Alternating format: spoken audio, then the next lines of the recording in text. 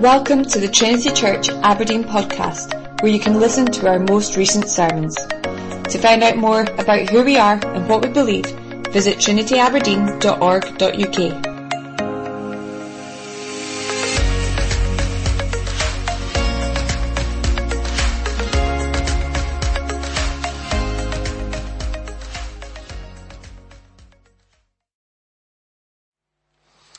Well, let me invite you to turn to the book of Revelation, either page 5 on your order of service, or if you have a Bible. And I think that you'll see in just a moment what a wonderful passage this is, a passage for us to enjoy as it's read together. Highly unusual that this kind of material should be in our Bibles. And this is what God has given to us. While you're finding that, let me just take a moment to add my welcome to Will's. My name is David Gibson. I'm the minister here at Trinity, and it's a real joy, like Will, to welcome you into our midst this morning.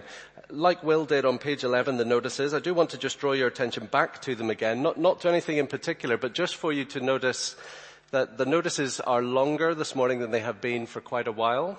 And that is because we really hope and pray from here on that we are on a trajectory, God willing, to greater normality over the coming months. We hope and we pray, God willing, that by around mid-August, early September, we will have a much, much greater degree of normality within church life.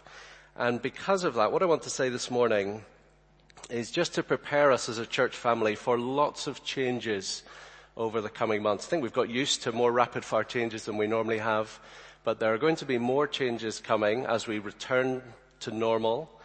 And as that happens, I think if we get to mid-August, early September, and nothing has upset you in church life, I think you'll be doing well. And what I mean by that is, for some people, we're going to move too quickly. For other people, we're going to move far too slowly. We're going to be too risky. We're going to be too risk-averse. Church life at the minute, as we return to normal, is a time, isn't it, for big hearts and long fuses and thick skins, and to bear with one another in love as we try to lead us back as a fellowship, back to what we knew before, and as we come back, hopefully, God willing, like I say, to much greater normality. So do bear with us, bear with one another over the coming weeks. Please read the notices week by week. You'll see other things that are going to change soon, and like I say, there'll be more of that to follow. So let's turn to God's Word then, the book of Revelation, and I'm going to read the whole of chapter 12.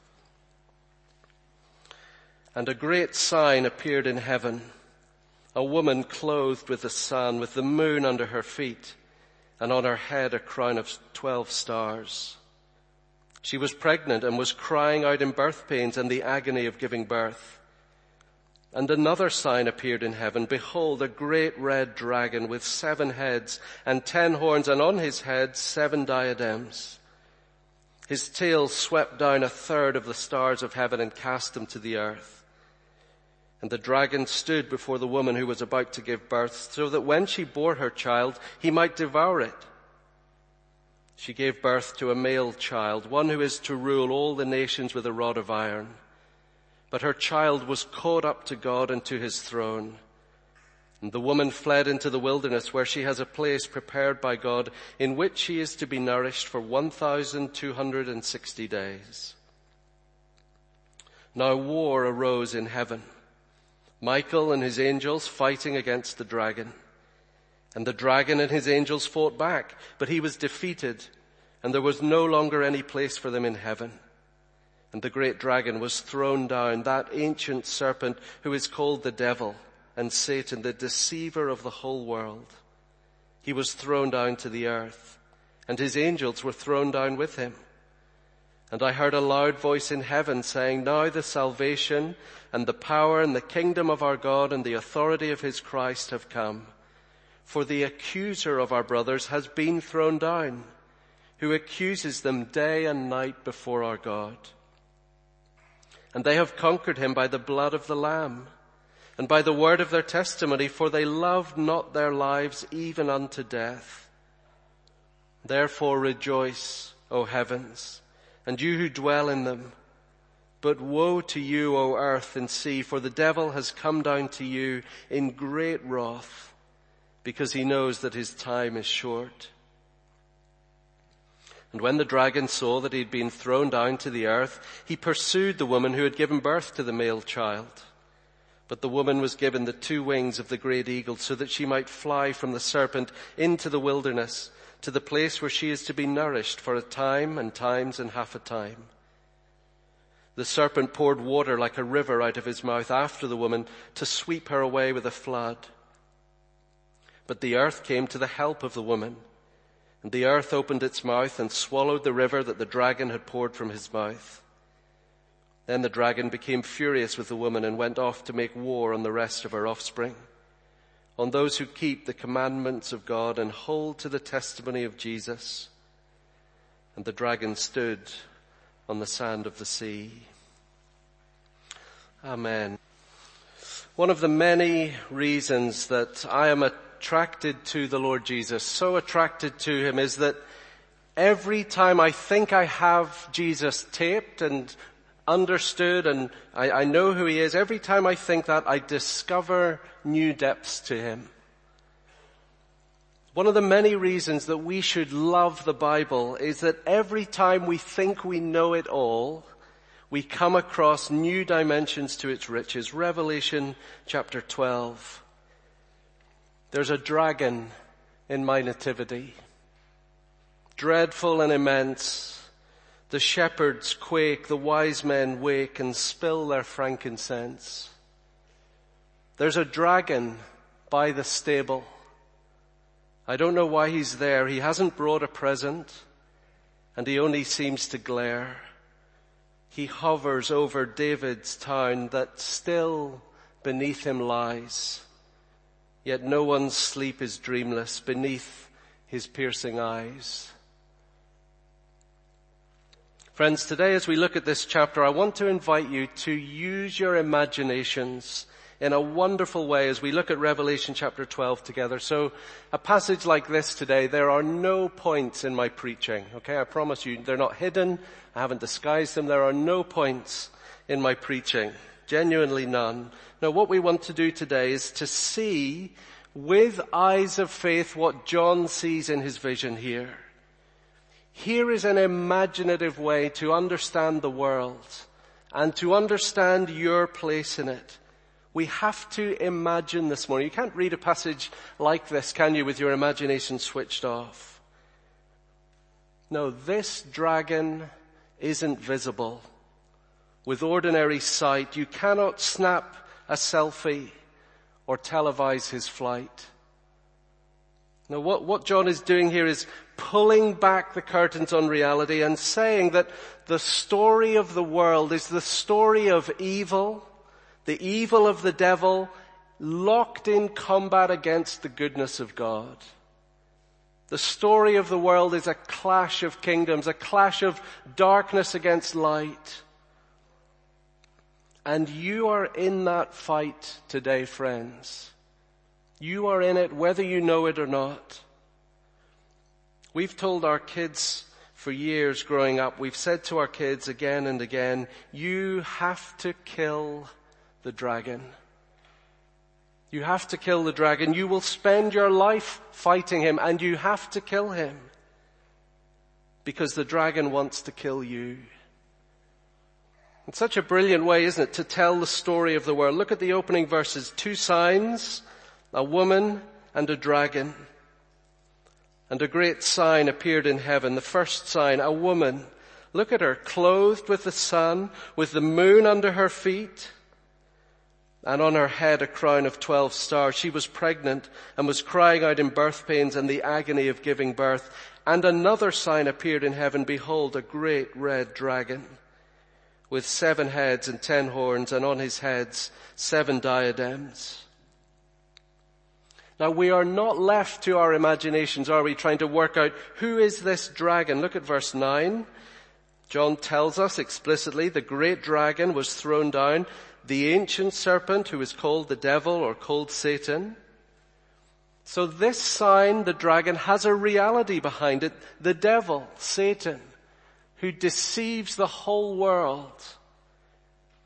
But look, friends, here's the beauty of the Bible. Look at this woman.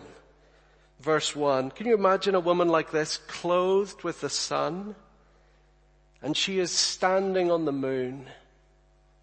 And she has 12 stars on her head. What a picture. What a woman. Who is she? Do you remember what God said to the dragon at the very start of the Bible, Genesis chapter 3:15? Do you remember what God said? Now you remember this, friends, after last week. You come to church when we're reading Revelation. You come to church to do your recycling.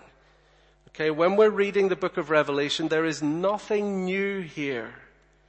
Nothing new in this book, just a new way of saying what we already know. Genesis 3:15, God addressed the dragon, the serpent, Satan, the devil. What did he say? I will put enmity, I will put warfare between who? You and the woman. You and the woman, and between your offspring and her offspring. He shall bruise your head, and you will strike his heel. Friends, it is an amazing thing. Don't let anybody ever tell you that the Bible is all about patriarchy. It's all about men as the principal actors. No, the story of the Bible is the story of the woman against the dragon, from beginning to end. Woman against dragon. And the woman's offspring against the dragon and his offspring. It's why John reaches for this sign here in Revelation chapter 12. Now when you look at verses 4 and 5, it is obviously a picture of Mary giving birth to the Lord Jesus, isn't it? Because of who the child is, verse 5. She gave birth to a male child, one who is to rule all the nations with a rod of iron. And yet, look at it again, this woman is more than Mary. Look at verse 17, the last verse of the chapter. The dragon became furious with the woman and went off to make war on the rest of her offspring, on those who keep, on those who keep the commandments of God and hold to the testimony of Jesus. You see that? The offspring of this woman is not just her own literal offspring. It's those who hold to the teaching of Jesus. It's Christians. Mary has morphed there, hasn't she, in verse 17, into more than Mary. And you see in the Old Testament, those images from the opening verse, chapter 12, verse 1, in the Old Testament, the sun, the moon, and the stars became a picture for the whole people of God. They're a picture of the church. They're a picture of Eve and her offspring as a whole. Genesis chapter 37, Joseph, remember Joseph the dreamer, has a dream that his mother, his father, and his brothers are the sun, the moon, and the stars. His father Jacob, the father of the 12 tribes of Israel. How many stars on this woman's head? 12 stars. Did you see what John is doing for us here? Here is a picture of Israel. God's people. He's imagining God's people as a magnificent woman. God's people as a bride. And from the dawn of time until now, this woman has been locked in conflict with the great deceiver, the one who is out to destroy us. And at the same time, all along, what has God promised? That from this one woman, from Israel, from his people will come a child who will do what? A child who will be a serpent slayer. A child who will come and bruise the serpent's head. Wonder if you know that the Old Testament speaks about Israel as a pregnant woman who is about to give birth to the Messiah. Did you know that? Of course you know that. Isaiah 54, Isaiah 66. You're all saying, years ago we did the book of Isaiah. Remember that. Isaiah 66, God's people who were like a barren woman. When they were in exile, God said, I'm going to call you back to Jerusalem and I'm going to give you so many children, you're going to need to build multiple extensions to your houses. Isaiah 66, for as soon as Zion was in labor, she brought forth her children. So yes, Revelation 12, yes, this is a picture of Mary giving birth to the Lord Jesus, but only a picture of Mary because she's a woman who is part of Israel. The people of God who have always birthed the offspring while Satan tries to destroy them. Who does Pharaoh, the serpent, strike in Egypt?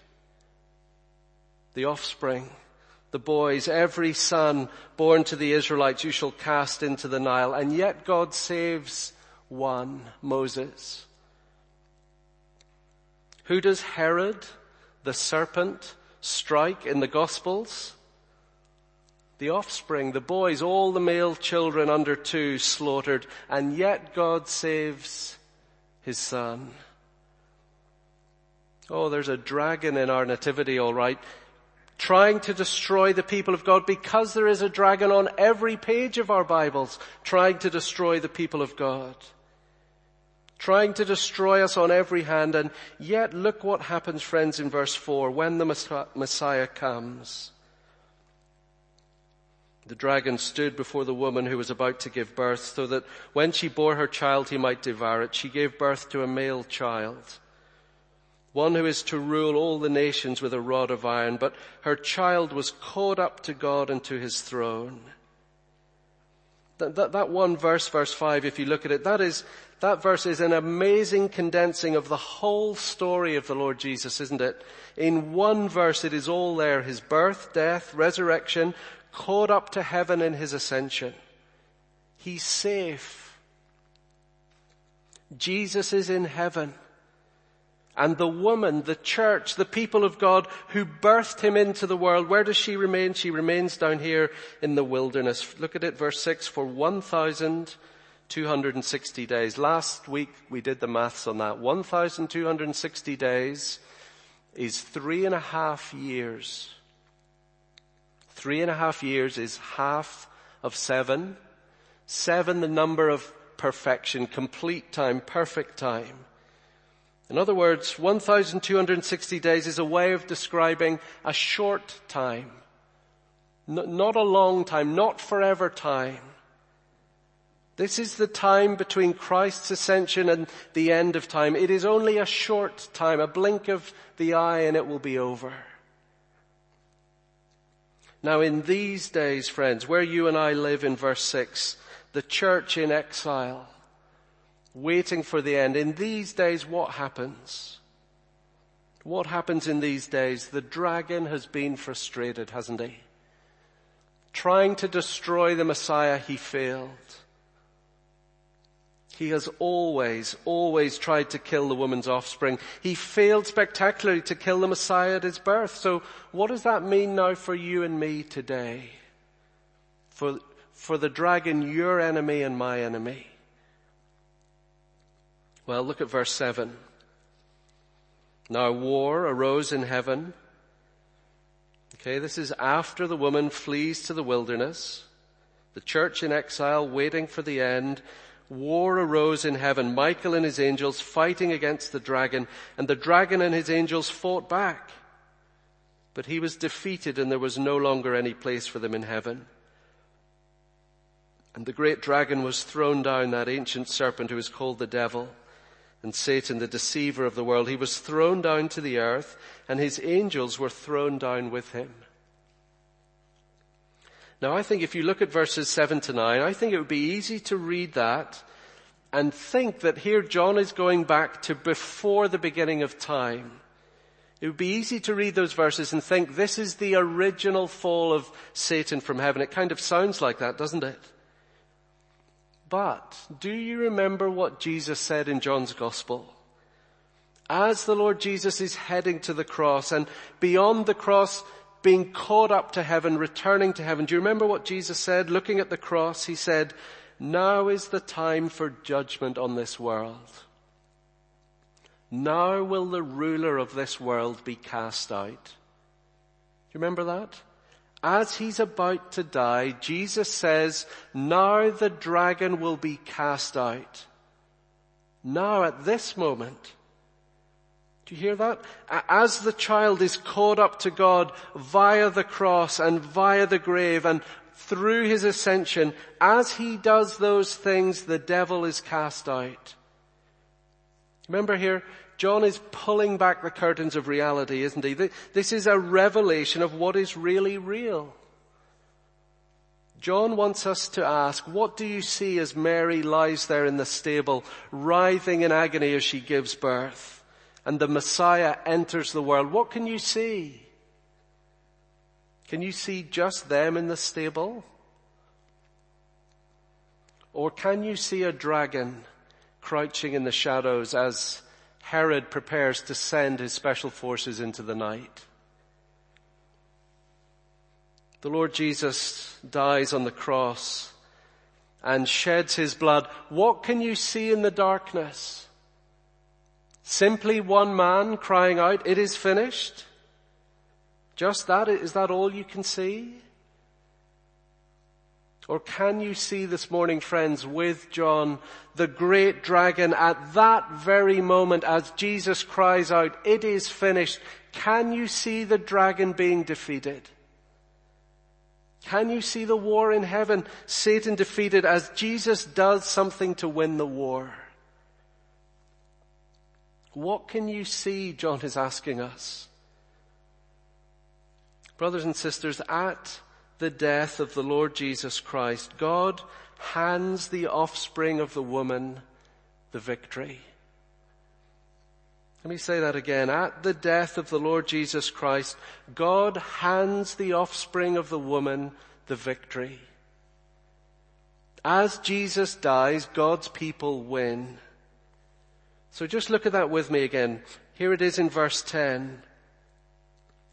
Satan thrown down, and I heard a loud voice in heaven saying, "Now the salvation and the power and the kingdom of our God and the authority of his Christ have come. For the accuser of our brothers has been thrown down, who accuses them day and night before our God. And they have conquered him by the blood of the Lamb and by the word of their testimony. For they loved not their lives even unto death." Friends, if you take nothing else with you this morning, I want you to take verses 10 and 11. Here is where all of this comes together. Here is why using our imaginations today is not about make-believe or playing let's pretend. No, this is very, very real. For what John is saying here is that when Jesus died and shed his blood for his people, he broke the devil's teeth, robbed him of his power. Look what the devil is called in verse 10. He's called the accuser of our brothers. And he's called that because he does that. Same verse. What does he do? He accuses them day and night before God. Accusation is Satan's greatest weapon. He's armed with it. Isn't it what he did to Eve in the garden, the first woman? Did God really say? He accuses God of falsehood. Accusation is all he's got in God's presence. Accusation. You're a Christian? Pull the other one. I saw what you did. I know what you are. Look, God, can't you see? Can't you see what I can see, God? Isn't that what Satan did to God about Job? He accused Job in God's presence of only really loving God because of all the good things that he had. Take those good things away from him, God, and he'll buckle. Job doesn't really love you. Accusations are a terrible thing, aren't they? A terrible thing. Accusations can maim and cripple and wound and harm beyond belief. And accusations are all around us, aren't they? The mirror accuses you. Not pretty enough, not thin enough, not young enough. And social media accuses you of all those same things. Your family history for every single one of us this morning accuses you in some way. You failed, you fell short, not good enough. It's as if somehow the devil takes all of those things and just adds on top of it another layer, the sheer simple fact that we are not good enough for God. And he just hammers away at it with us all the time. This person does not belong in God's new creation. Really? You're at church again? If only they knew the truth about you. During lockdown, the past year, I can say this with my family's permission. I told them I was going to say this. In lockdown in the past year, the worst argument that Angela and I had in that whole time came during watching online church. Okay, if you can believe it. Literally while we were watching online church. So we have the TV on, same as everybody else, I guess, or a computer, whatever, and a comment was made that wasn't appreciated, and a response was offered to that comment that in turn wasn't appreciated, and we were off to the races in front of our kids. And the argument that particular Sunday morning was so bad that when worship finished, we had to move to my study to finish the argument off in style. And when the dust settles, the accusations start, don't they? You're the minister of those people who were watching the online service at home while you were fighting. It's interesting. You're a Christian leader, really? Christian husband? Christian father? Oh, friends, look what John calls him. Satan is a prosecuting barrister. And look, friends, here's the thing. That the weapon in in Satan's hands, the weapon in Satan's hands is God's own law. God's own truth. Satan is there accusing us, and he's got God's holy law in his hands, and he's saying to God, look, you wrote this, not me. I didn't make this up. Look what it says. Love the Lord your God with heart, soul, mind, and strength, and love your neighbor as yourself. And Satan is there pointing the finger. How is that going? Keeping that law. Oh, he has a folder in his hand, doesn't he? And the list is long, and he accuses. And God's law in the devil's hands is opposed to us. We know it's true. We haven't kept it. We've broken it. We've trampled it. That's why the Bible says the devil has the power of death. Because he knows that the punishment for trampling God's law is death. Rebellion must be removed. Sin must be punished. And the punishment for our sin is death. So who is going to pay it? Day and night, the devil stands. Incredible phrase, isn't it, in verse 10? Day and night. He never, ever stops. Look what they've done, God, your people. Now what are you going to do about it? Where's that death penalty you always said you would mete out? Oh, friends, this dragon is an enemy of all that's good and true. This monster lies and steals and kills. He's coming after you. Unseen, he stands for every power that stands against the earth of death, disease, and darkness, overshadowing each birth. All of us know this today, don't we, in some way? All of us, some of us here this morning look back on more mistakes and more regrets than we've had hot dinners.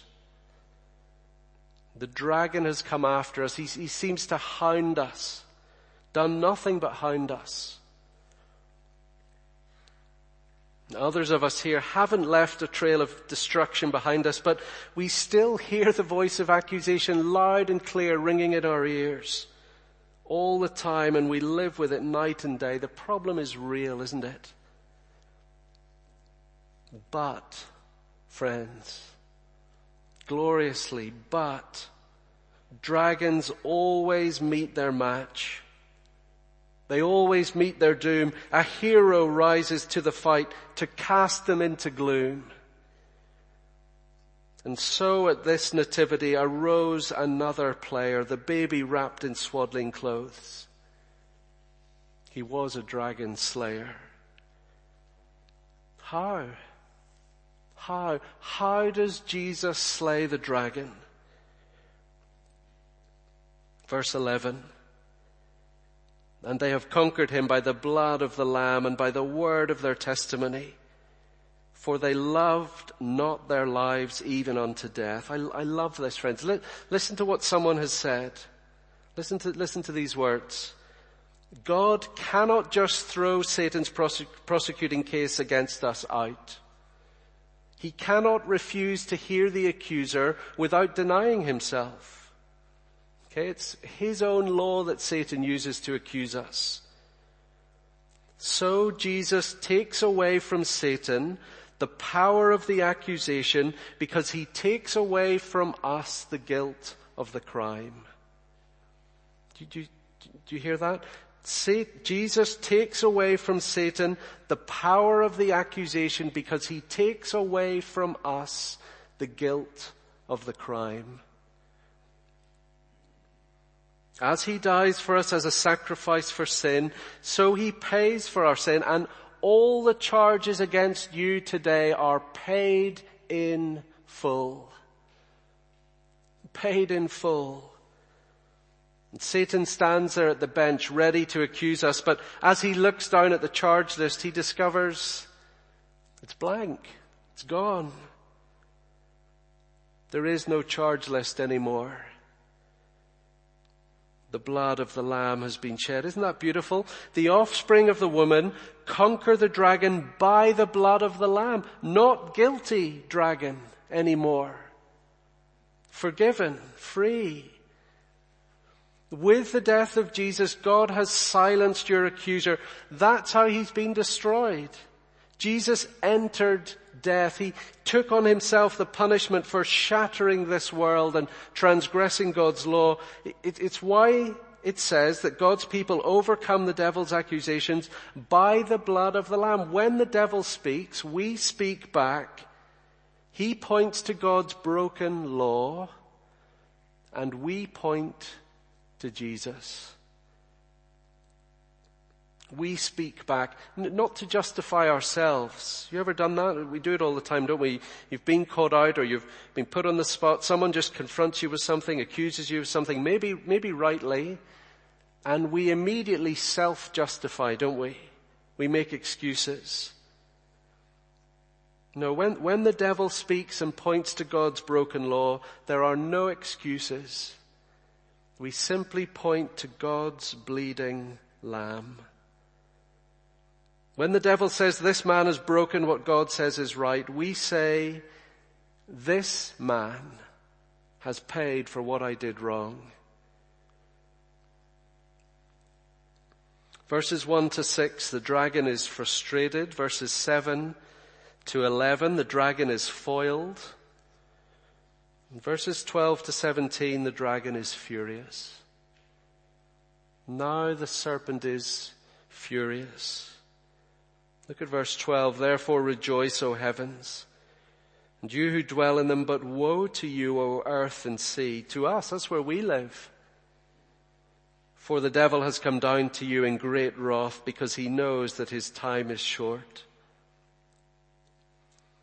You know, if the child of the woman, if the Lord Jesus is safe in heaven, if the Messiah is now enthroned like we opened Psalm 2 this morning, if the Messiah is safe, then all Satan has left to do is to pursue the church.